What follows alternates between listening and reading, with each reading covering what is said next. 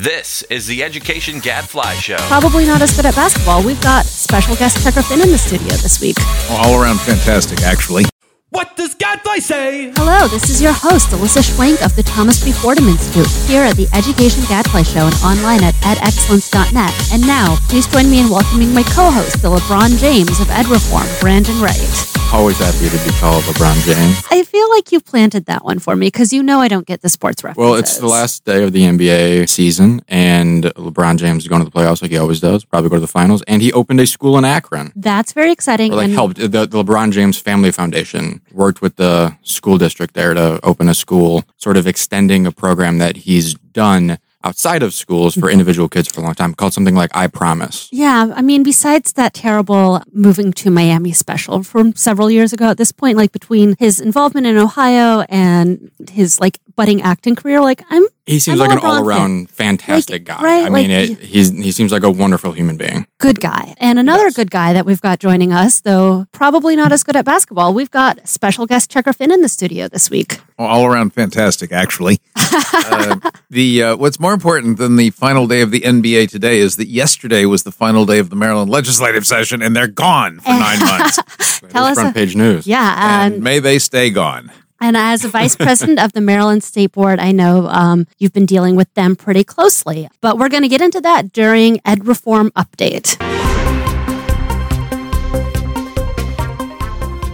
And we're back with the Ed Reform Update, and we're going to talk about state legislatures and state boards and, of course, ESSA plans today, because last week, several states submitted their first plans to the Department of Education for what accountability is going to look like under ESSA. 9 and DC did. And Checker, you, after years of working at the federal level and in Congress and at kind of the national level, really rolled up your sleeves and got involved in the ESSA accountability plan creation process this time around. Sucked in might be a better word, but yeah. Well, because the Maryland State Board has spent basically ever since I've been on it, developing, which started around the time ESSA got enacted, beginning to talk about it and then talking about it and then continuing to talk about how Maryland would deal with ESSA, which of course devolves a lot more authority for K-12 education to the states than we were accustomed to doing before. And the reason it's relevant to the legislature is that the legislature in Maryland, in one of the few things it did that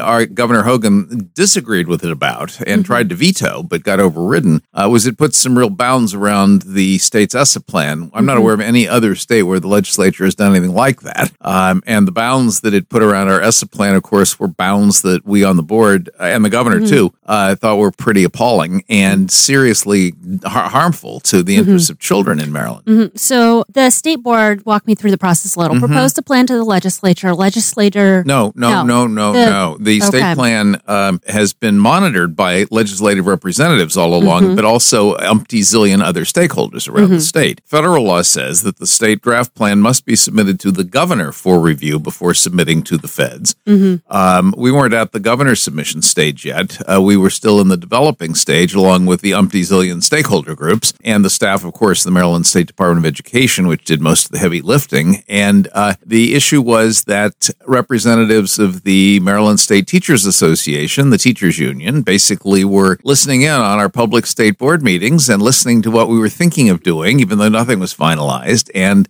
they didn't like some of the things we were talking about, and they persuaded their friends in the legislature to forbid them by taking legislative action to, again, limit what could be in the state plan before the state plan was even finished being drafted. Any good examples of specific policies? Yeah, a couple. I think 3 are worth mentioning. One is that they forbade the use of A to F grading for schools in the state of Maryland. Just A to F or any kind of summative annual? Well, letter grading? grades. Letter grades. They dictated a kind of complex mathematical summative grade, that is to say percentiles. There may be other ways to interpret those for the public, but and we'll certainly look into that, but letter grades for sure are off limits. I don't know whether something like DC's 5-star system is off limits or not, frankly. So the letter grades would be one example. A second example is pretty severe curbs on what actions the state can take with respect to really low-performing, persistently low-performing schools. Basically, they get left to the districts that allowed them to become low-performing in the first place to try to fix. So they just don't do much at the state level on school improvement. Very little that the state itself can do. It's largely the districts are in charge of even their lowest performing schools year after year after year. How much autonomy do the districts have? Like, can they do things like close a school and replace it with a charter school, create new charter schools in place of bad schools, or are they sort of stuck with maybe less innovative or less interesting, more classic options like counseling and PD and things like that? District could do charter conversions if it wanted to, but Maryland districts have been historically loath to go anywhere near charters. So there's only a few Maryland districts that have even allowed outside groups to create charters. I'm not aware of any situations where the district, there may be, but I'm not aware of any where the district itself has taken the initiative to convert a district school into a charter school. Frankly, it's almost not worth becoming a charter school in Maryland because the constraints on the charter schools in Maryland under the nation's worst charter school law are so severe that you don't get a whole lot of autonomy to run your charter school differently. The third big difference is that the federal law says that state plans for accountability should have sort of two categories of indicators when you're looking at school performance. One is academic, and the other is basically school quality, which mostly has to do with inputs and climate and things like Chronic that. absenteeism is a popular one. And teacher satisfaction. The federal law says that the academic side must be, quote, much greater in influence than the school quality side. What is the definition of much greater? The direction the state board was heading in Maryland was 70-30 and 80-20 as the ratio. That feels weighty. A lot of other states, or most other states that have submitted, are in that range, or 90-10. Right. Oh, that's much, much greater. The bill that the legislators almost enacted was 51-49. I have seen a state or two like that, and that does not obviously reasonably fit under the definition of the federal law. Like, there's no arguing that 2 percentage points more is much greater. I mean, that's though it remains to be seen whether silly. the Trump and DeVos administration will reject anything. It does. Not clear. It does, but indeed. anyway, after a whole lot of pushing and shoving and arguing and testifying by board president Andy Smerick and myself, and pushback from the governor's office, et cetera, and some reform groups too, what finally came out is 65-35, which is not optimal, but it's not as lopsided as 51-49. It fits. Yeah. Yeah. I mean, it's Well, we will try almost to, twice We'll as see. much weight. we will try to live with it unless we decide in some way to defy it. Checker Finn's motto. So, Brandon, I know you've been looking at a lot of the state plans, and I think the tension that Checker really talked about, what is much greater, is something that a lot of states are probably rationalizing with. I've seen what goes into this non-academic indicators is kind of a huge question, too. I know some states have included physical fitness as a non-academic indicator to show schools are focusing on the whole child, and it's part of this kind of, I would say, backlash against, the accountability systems that were produced under NCLB. Like With a testing emphasis. with this huge emphasis on testing. What have you been seeing in the plans that have been coming out? I mean, certainly some states have some sort of more obscure or sort of interesting non-academic indicators. But when they do, they tend to account for such a small percentage of the grade that, to me, my gut is that they're just assuaging some interest group who wanted that there. Like, it's not going to affect grades. I don't see why schools would really pay attention to it compared to all the other things. When there's a state with a large percentage of their annual grades that are comprised of non-academic indicators, they tend to be bigger things like chronic absenteeism or Teacher satisfaction. Well, the fashionable term these days is school culture or school satisfaction, and that depends on surveys, Right. And I think that the school climate is an even better term for it. In fact, I think there may be a whole new career line emerging of educational meteorologists whose job it is to study and predict school climate. School climate predictors. That would kind of be fun. I'm just going to say. Well, you have a future career. Who knows? Whole lifetime ahead of me. So one of the things too that Checker you've kind of touched upon is ESSA was kind of designed with this idea of like giving states more flexibility so that there would be less test-based accountability and this like focus on testing. But that's kind of tricky to balance flexibility with accountability. Are states getting this balance right? Well, it depends, of course, where you sit. I'm feeling like living in my own irony, having been an advocate of devolution from the sort of federal point of view, and now living with the consequences of devolution in a state where the teachers' union is by far the most powerful force around.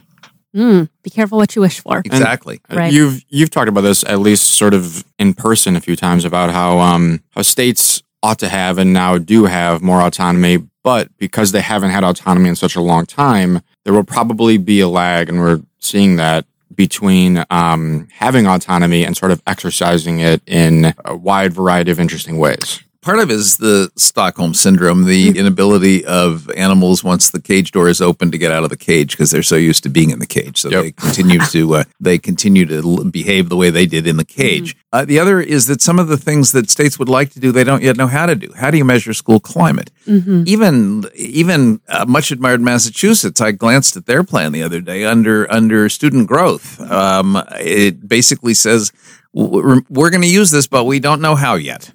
Yeah, I think they had a plan that their goals aren't going to be set until they start with their new tests. And their measurement of student gain, growth measures, they haven't decided what they're going to use yet. Yeah, there are a ton of states with sort of placeholders or footnotes to their plan saying this is just a temporary short-term indicator. We are compiling information over the next 3 years, and we plan to probably consider these 4 things. So the point here isn't exactly unwillingness to do something different. It's more like uncertainty how. Or waiting for the evidence, which I think we would all say is a pretty good thing to do. Makes sense. Though it also leaves these things in a kind of nebulous condition, and it leaves schools worrying that they're going to be judged by one set of criteria next year and a different set of criteria 2 years after that, and as so forth. And certainly given, 7 years of changes in standards and testing, and oh wait, now we're going back. Too much is in flux. Exactly. From a school standpoint. And not great for teachers. So I guess the verdict is wait and see on a lot of accounts. New plans are released in September, and we'll see what states end up doing. From what we've seen so far, and there are 17 plans that have been submitted or probably will be by May 3rd. It's a pretty mixed bag, and I would say more of them than not leave a lot to be desired. I'm not yet quite that gloomy. Justice Brandeis referred to the states as laboratories of democracy. They may also turn out to be laboratories of educational innovation. It has been so long since they've really had that opportunity, and so many of the things that are worth trying to innovate on are so ill-developed that, it's wait and see, but it's not yet be sad. Yeah. And on that optimistic note from Tucker. Thank you for the sunny. Not yet be sad. That's my optimism. Yet be sad. All right, and next up, everyone's favorite, Amber's Research Minute.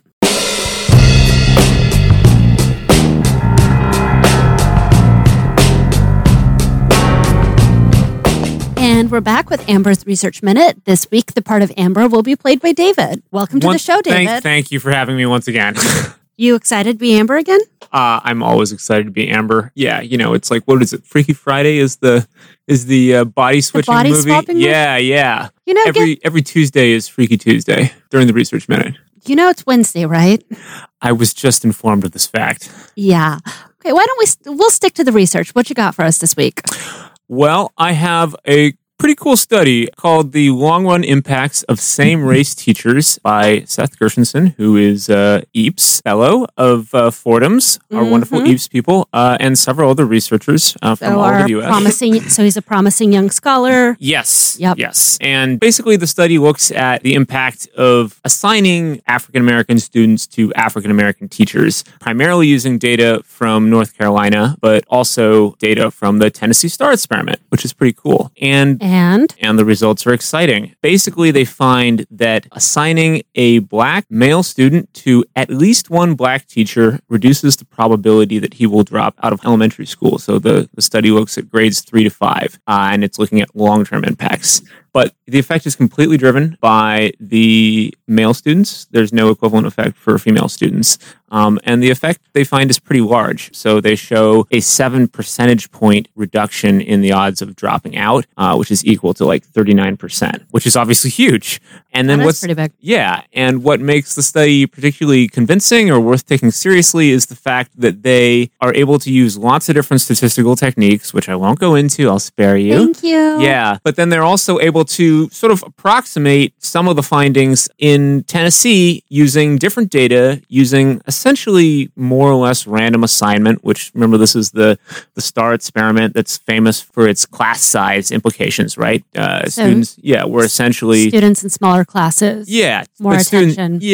And they were essentially assigned more or less randomly to those classes. Mm-hmm. So it's a completely different time period, a completely different state, and a totally different statistical technique, and they find at least broadly similar results, which lends credibility to the finding. And then I think the other thing that is worth highlighting is that it seems like the effects are concentrated in the sort of the first teacher of the same race that a kid is assigned to, right? So in other words, there's not a lot of additional benefit that comes from having a second African-American teacher if you're an African-American student, or a third or a fourth, all of which is pretty interesting. That is really interesting. So were there any effects of the gender of the teacher? So for a black male student having a black female teacher or a black male teacher kind of the same effect, or did one of them have a stronger impact? Yeah, it didn't seem to matter, which I found sort of interesting, right? Mm-hmm. Like it matters for the gender of the student, but not for the gender of the teacher, which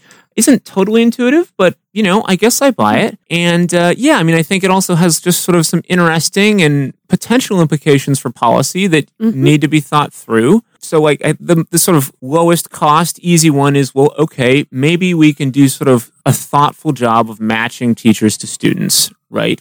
Under limited sort of conditions where it's possible, to make sure that African-American male students have, role models, or maybe it's teachers who believe in them. We don't really know why this happens, right? So nothing about like the expectations of students or the teacher quality or anything like that. It's just looking at the correlation. Well, it's causal, but we don't know what the cause is, right? We don't know what the pathway is. So that you can imagine multiple potential pathways. Higher expectations, right? Maybe it's just the case that African-American teachers believe in those kids, right? Or see themselves in them, or maybe it's a role model effect, something like that. So, look, obviously this is sort of dicey territory to talk about, but it's important, so we should talk about it. All right, yeah. Very interesting, I would say, the relationship and the potential policy implications, as you said, for both teacher assignment and student assignment and school integration, and the efforts that a lot of states are thinking through, and districts thinking through. I know in DC, for instance, we have the Empowering Males of Color initiative that really focuses on keeping young males of color in high school, in part by having an all-boys high school that they can attend. That's a very focused curriculum for their needs. Yeah, I have to say I came away from the study thinking that there's definitely something there, if nothing else, when it comes to the gender of the student. And that is worth taking seriously, I think. That doesn't necessarily have to be the implication, but it's certainly something that's worth talking about. Yeah, very cool. Well, I think that's all the time we have for Amber's Research Minute this week. Thank you for being Amber, David. Always a pleasure. All right. And that's all the time we have for the show as well. Till next time. I'm Brandon Wright. And I'm Alyssa Schwing for the Thomas B. Fordham Institute, signing off. The Education Gadfly Show is a production of the Thomas B. Fordham Institute, located in Washington, D.C. For more information, visit us online at edexcellence.net.